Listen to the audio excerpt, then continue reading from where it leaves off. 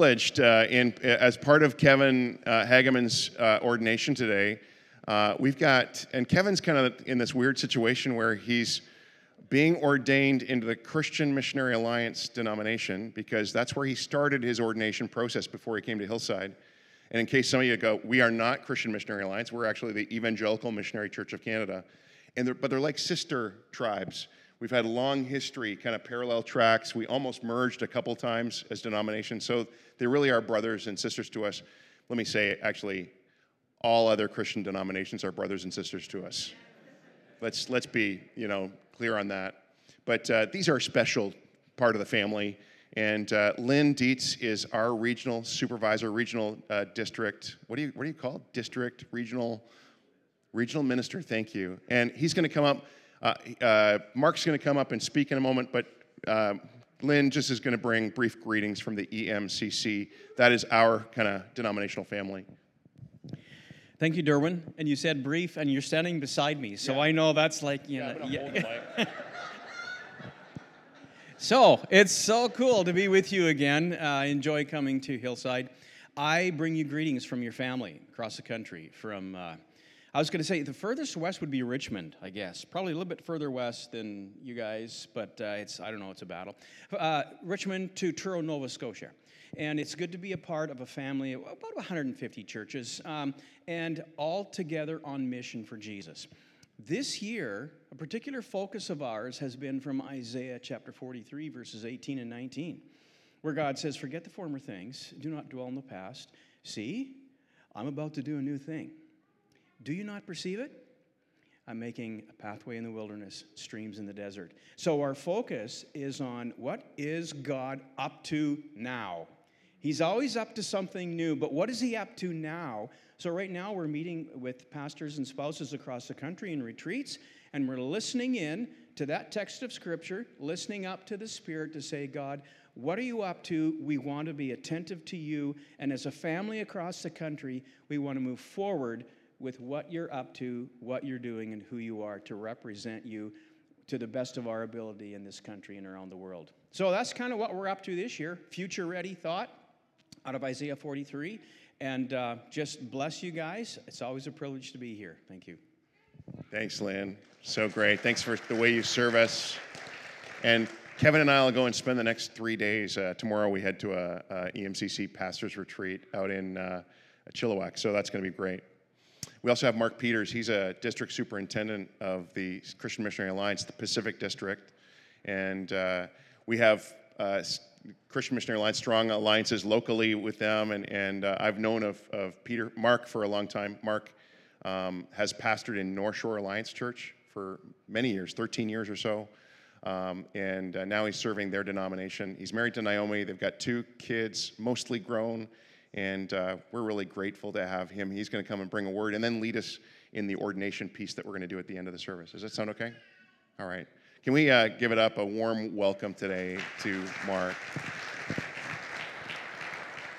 Bless you. Good morning, everyone.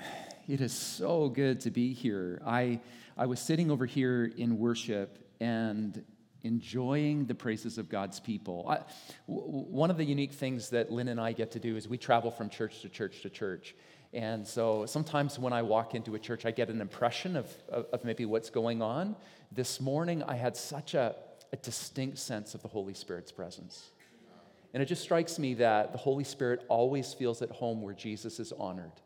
And so may the Lord just continue to bless and provide and sustain you as a church as you live on mission.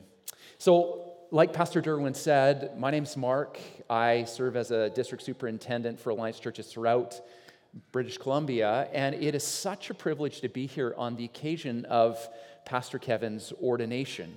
And so we're going to get to the ordination part in a little while, but I thought maybe right off the top, I want to explain a little bit about what ordination means in my denominational family. So over the last couple of years of Kevin's ordination journey, he has completed a process of reading and reflection, the writing of lengthy theological papers, the submission of sermons, all of which have been evaluated by a committee. And Kevin's work over the past couple of years culminated in an extensive oral examination in which his call to ministry, his ability to articulate the Scripture, and his knowledge of theology was tested. I happened to be in Kevin's interview, and he was outstanding. He was outstanding.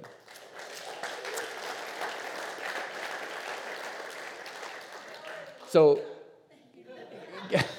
Kevin is passionate, as you know. He's articulate, as you know. But there was something that really struck me in your interview, Kevin. You spoke about a particular calling to the work of shepherding.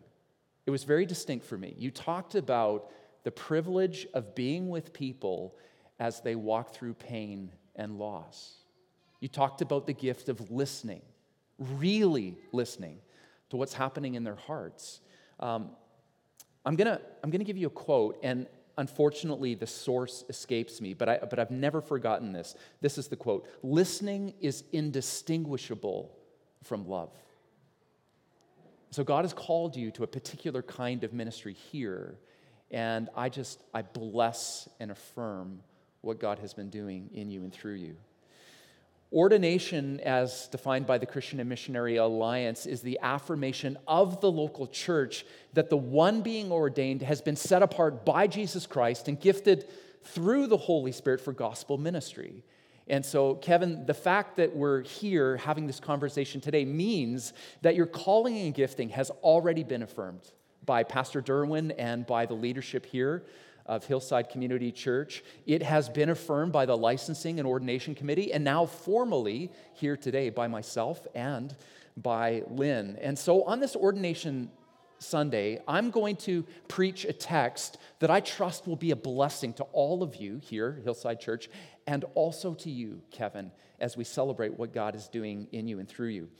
And before I get to my text this morning, I want to conduct a very quick survey, and I promise it will be painless. All of you are going to do wonderfully well. 3 questions. Here's the first.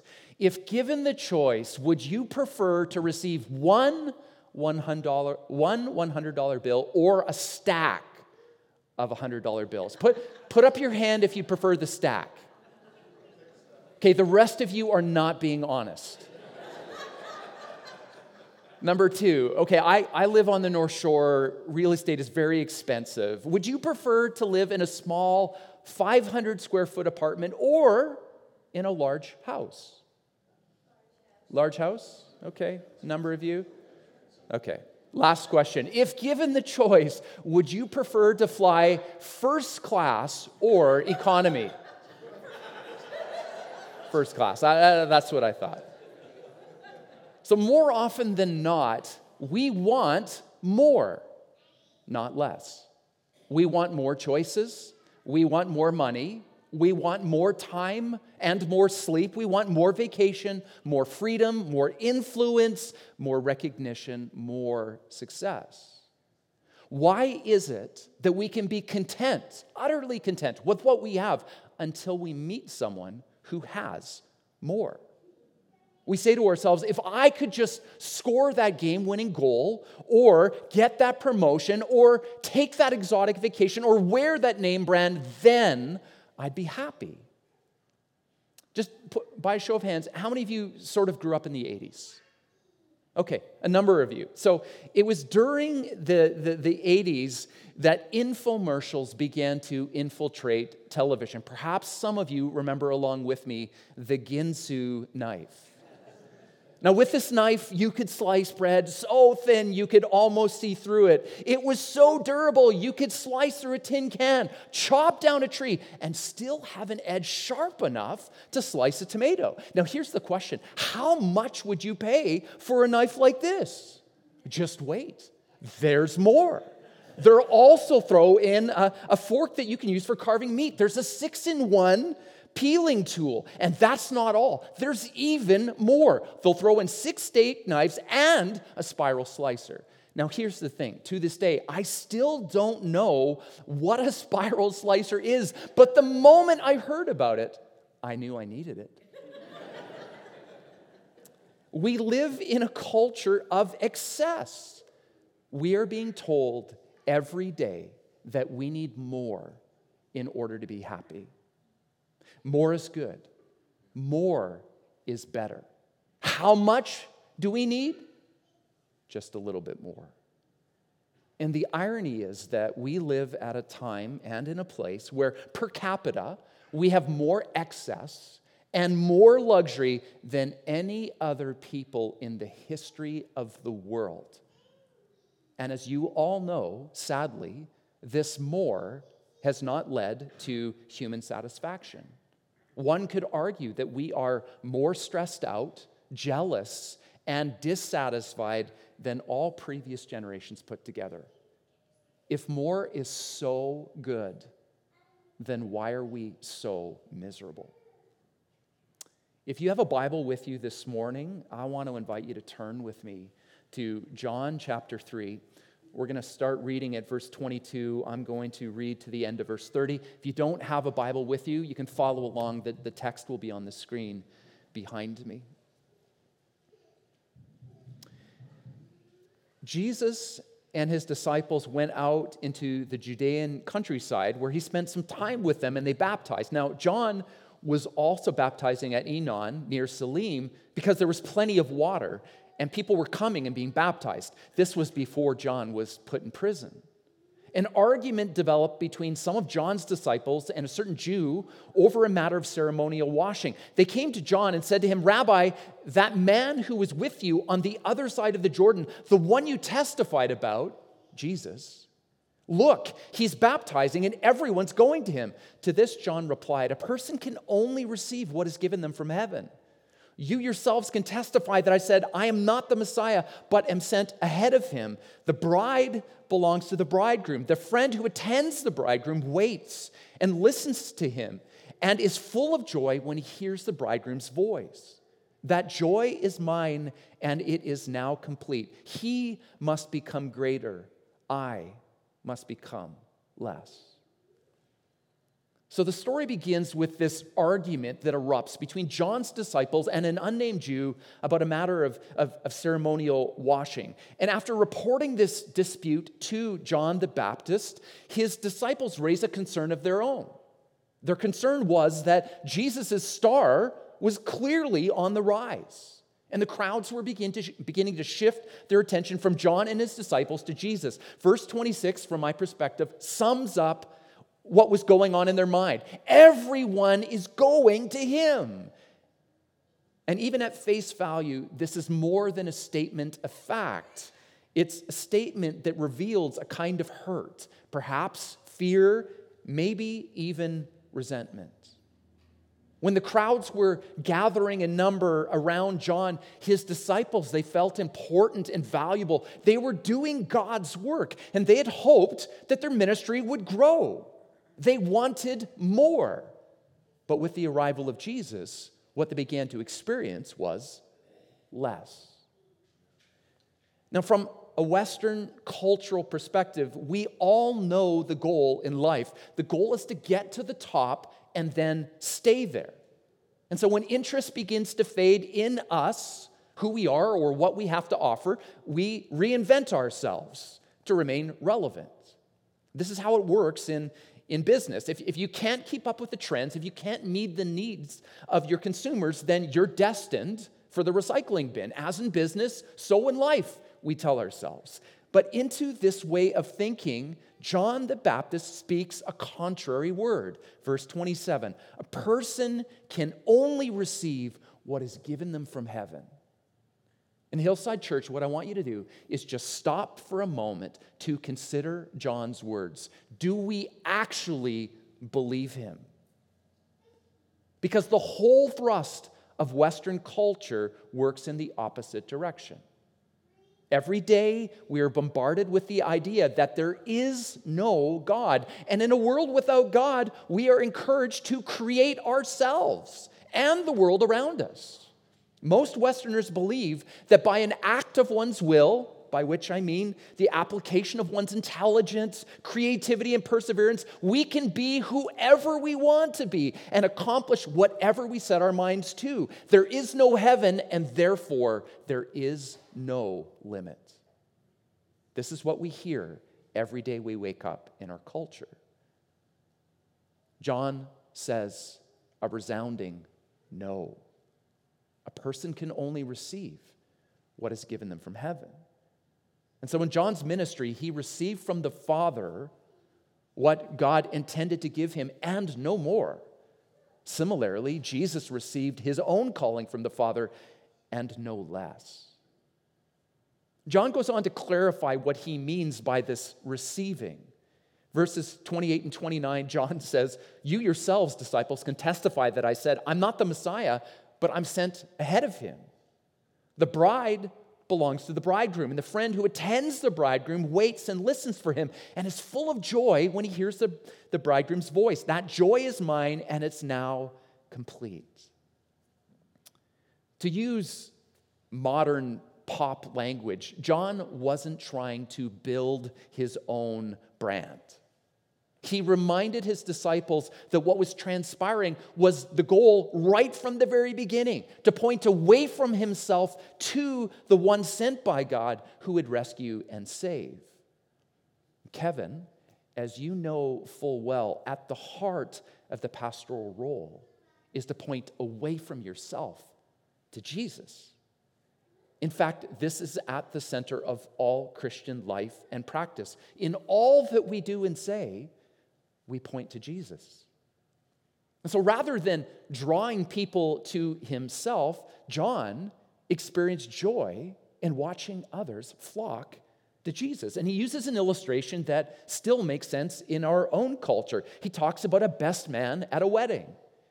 In Jewish tradition, the best man handled many of the details surrounding the wedding, including bringing the bride to the groom. And so the best man knows that he's not the groom. He knows that the bride doesn't belong to him, and he knows that the wedding day isn't his day. The best man plays his role and then steps back full of joy as bride and groom take center stage. In John's analogy, Jesus is clearly the groom with humanity as the bride, and John rejoices in the privilege of being a witness to what God was doing to rescue and save the world. He refused to let his ego get in the way. Now, typically, when our influence fades, we experience pain, jealousy, maybe even competition. In John the Baptist, we see the opposite.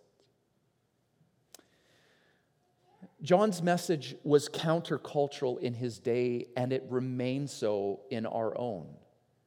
In the Western world, we are being told that identity is something plastic. It's something that we mold and shape to suit our own purposes. I am who I decide to be. Identity is something I create. And in this ideology, I is the central word in one's vocabulary. I want, I feel, I choose, I am. But to be Christian is to be something radically other. In a biblical way of thinking, identity is something that is primarily received. A person can only receive what is given them from heaven. And in doing what God had uniquely called John to do, he experienced joy and satisfaction watching salvation spread to the ends of the earth. What I want to do at this point is I want to move from explanation of the text to application. It's important, I think, to recognize that the way in which John's words applied to himself is different, at least in part, from the way they apply to us. When John made this statement, he, Jesus, must become greater and I must become less. In one sense, John was making a vocational choice. He was recognizing that his role in redemptive history was to prepare the way for the Messiah. And now that the Messiah had come, his job was to recede into the background. None of us are exactly faced with John's choice because none of us stand exactly where John stood. But if we take John's example and words more generally, John didn't allow his temporary influence or power create a false sense of self-importance. Instead, he found joy aligning his life with God's purposes. Now, there are a myriad of ways in which all of us can live out the pursuit of more in our lives. As you know all too well, we can be driven by our insecurities. grasping, chasing. We can be driven by our pride, wanting to accomplish more and more. And sometimes we do. Insecurity and pride can be a powerful driver, but even in accomplishing the more often than not, we experience less satisfaction. My first pastoral posting took me to Calgary, and I served at a really large church. And for many pastors, the desire for more is connected to all of the same markers that businesses grab a hold of. More people in the seats, more money, more ministry, more staff, more influence. Some pastors dream about preaching to thousands, to leading a team of hundreds, to being recognized nationally or having a global impact. This is the more that uniquely calls to many pastors. I remember in December of 2005, I was on vacation with my wife and her extended family, and it was on that trip that God asked me to resign from this church. And the question I immediately asked God was, well, why would I leave, God, when everything is going so well? And God chose not to give me an answer. But I knew it was time to leave. And when I spoke to the senior leadership and told them I was resigning, one of them sort of called me off to the side, and he said to me, Mark, if you stay here just a little bit longer, all of this could be yours. It sounds familiar, doesn't it? Yeah. What did John say? A person can only receive what is given them from heaven, which is to say, you were not self-made, nor are we meant to live a self-directed life. For Jesus to increase and us to decrease requires a letting go, a surrendering, a yielding, and it means giving Jesus access to the focus and the directions and the priorities and pursuits of our life. Now, I want you to hear me when I say this. The degree to which you align your life with God's is the degree to which you will experience lasting joy. Joy only comes in alignment to the Father's will. And so we continue to pray, Father, may your will be done on earth, in my life, just as it is in heaven. Kevin, in this next season of pastoral ministry, I want to encourage you to take these words of John and to embrace them, chew on them, and allow them to shape your life.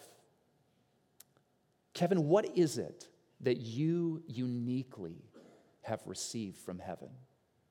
What calling, what gifts, what limitations even? I want to encourage you, Kevin, do not compare your ministry or your congregation to any others. Instead, rejoice in the calling that God has uniquely given you. Kevin, I know you know this, but Hillside Community Church is a gift to you. Even as you, Kevin, are a gift to this community. Kevin, you've been crucified with Christ. And the self-created, self-directed you no longer lives. Now Christ lives in you. And the life you now live, you live by faith in the Son of God who loved you and gave himself for you. Jesus must increase, and you must decrease. Church, when our lives are aligned with the Father's, we experience joy and freedom. We experience joy in knowing who we are and that we're called to live out God's purposes in the world. And we experience freedom to be uniquely ourselves without wishing that we were somewhere else or that we were someone else. The joy that God gives makes it possible to know someone who legitimately has been given more money or time or gift or influence, and still live free from a spirit of jealousy. John knew this joy. I'm growing in this joy, and I believe the Father wants each of you to know this joy for yourselves. In John the Baptist, we see both more and less. We see more joy, more freedom and peace. We see less competition, less jealousy, less pride. Kevin, Hillside, may this also be true of you. Kevin, you've been called to the role of pastor, and my confidence is that whoever God calls, he always equips and empowers.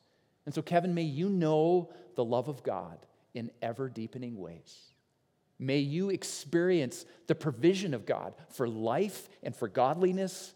May you hear the voice of God directing you in the leadership of Hillside as you continue to engage in the work of discipleship and mission. And may God strengthen you to preach the word, to correct, to rebuke, and encourage with great patience and careful instruction. The one who has called you is faithful, and he will do this.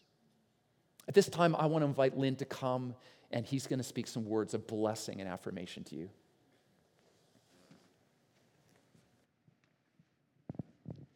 Thank you, Mark. That was amazing. Thank you so much for those words of encouragement and just unpacking the Word of God. It was awesome. Kevin, there you are. Your lights have gotten brighter since the last time I was here. The Christian faith is marked by a consistent commitment to following Jesus.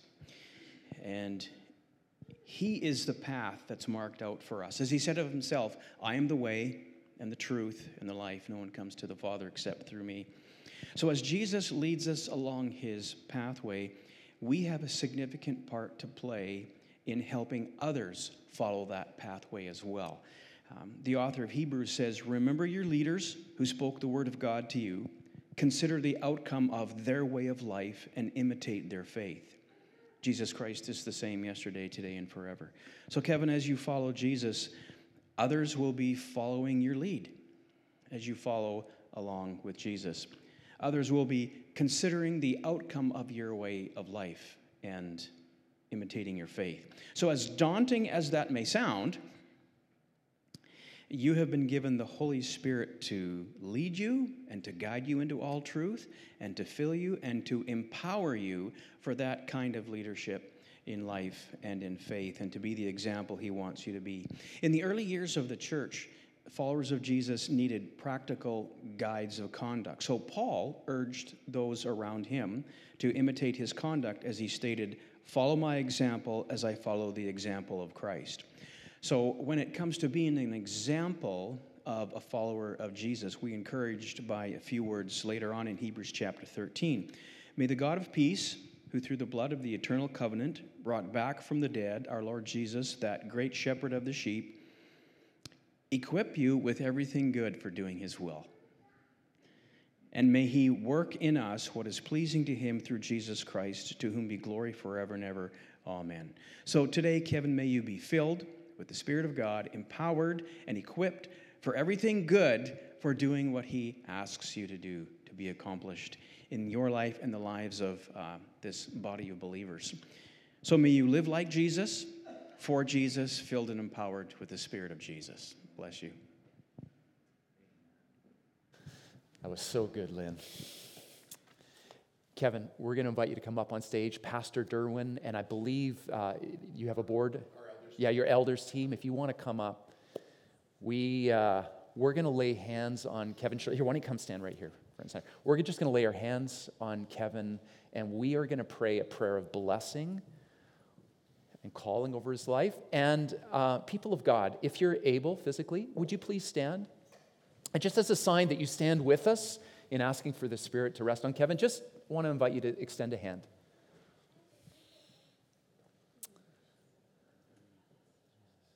So Jesus, on this day, clearly, you are the Lord of the church. We're not crowning Kevin or Derwin. You're the Lord of the church, but we're so grateful that you raise up women and men to be vessels for your love and forgiveness and power and wisdom. And on this day, we thank you for Pastor Kevin. We thank you for the calling that you have bestowed upon him. We thank you, Lord, for parents and friends and teachers and mentors who have poured into him throughout his life. We thank you, Holy Spirit, for the careful way that you've allowed Kevin to yield his will to yours. And we thank you for the measure of Christ that we see in him because of this yielding. And so on this day when we recognize this calling and we bless and affirm Kevin, we pray, Holy Spirit, that you would fill him again from his feet all the way up to the top of his head, that you would anoint his mouth, that he might speak the very word of God. We pray that you would fill him with the Father's love, so that as he pastors and shepherds people, that they would have, that the unmistakable aroma of Christ would be present everywhere that Kevin goes. And we pray, Father, that all of those hidden places in Kevin's mind and heart where he longs for you, that you would fill those desires with more of your presence. We thank you for your kindness and goodness.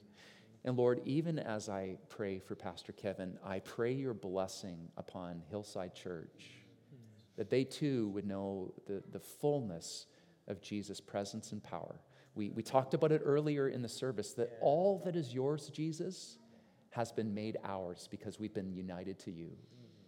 And so may these dear sisters and brothers know the fullness of Christ, strength of Christ, peace of Christ, the healing power of Christ, and may they be a witness in this city to the glory of Jesus' name. We ask all of these things in your name, Jesus, and for your sake. Amen and amen. Please be seated.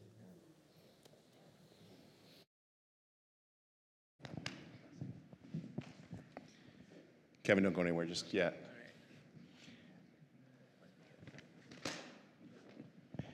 Kevin, we want to say how pleased we are that God brought you here. And we love you and see these gifts that God has given you that are for us. And we're so grateful that he's part of our community. Is that all right? Yeah?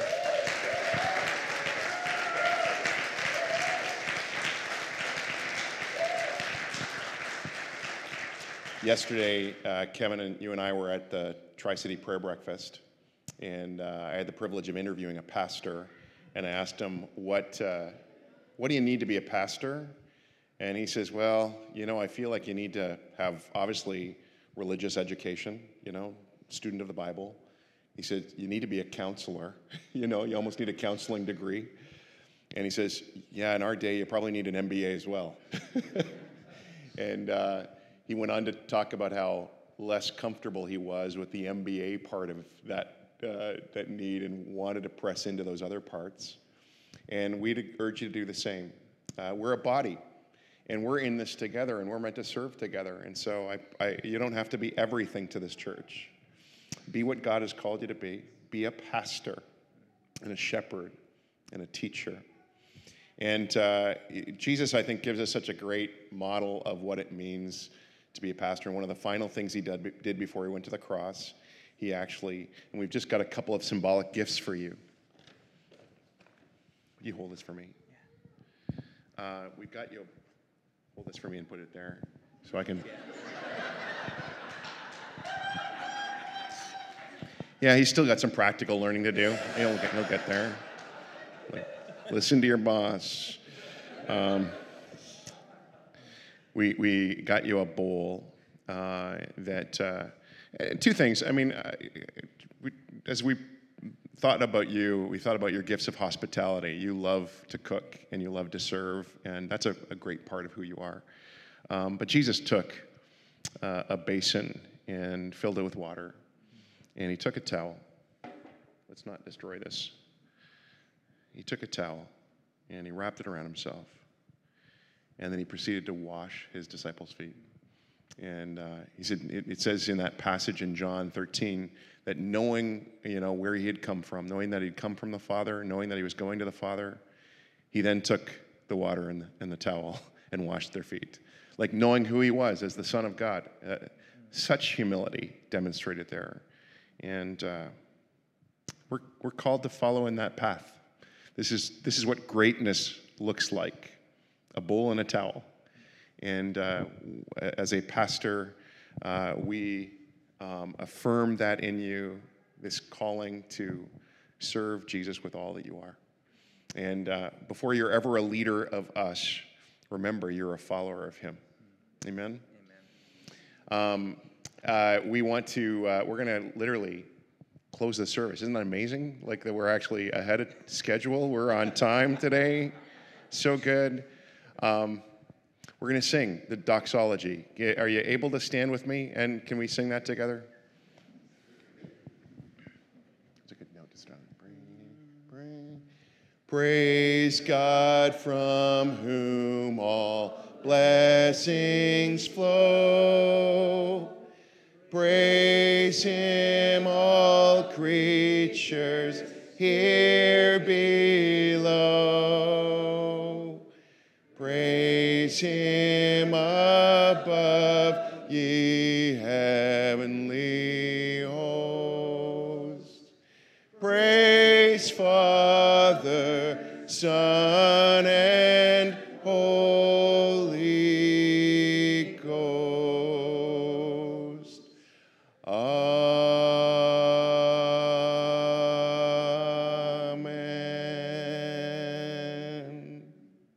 Amen. So God, this morning, you've been near, and we are grateful for your presence here in our midst in this church, and that you have grown us and brought us servants like Kevin. We're so thankful, God. And while we ordained Kevin today, formally acknowledging his call to pastoral work, Lord, you ordain all of us. You call all of us to come to you and to go out into the world and show the world your love, to be a witness to the reality of God and his goodness. So would you continue to draw us into that wonderful calling, that we might live and serve in you, with you, and for you. We pray these things in your name. Amen. Amen.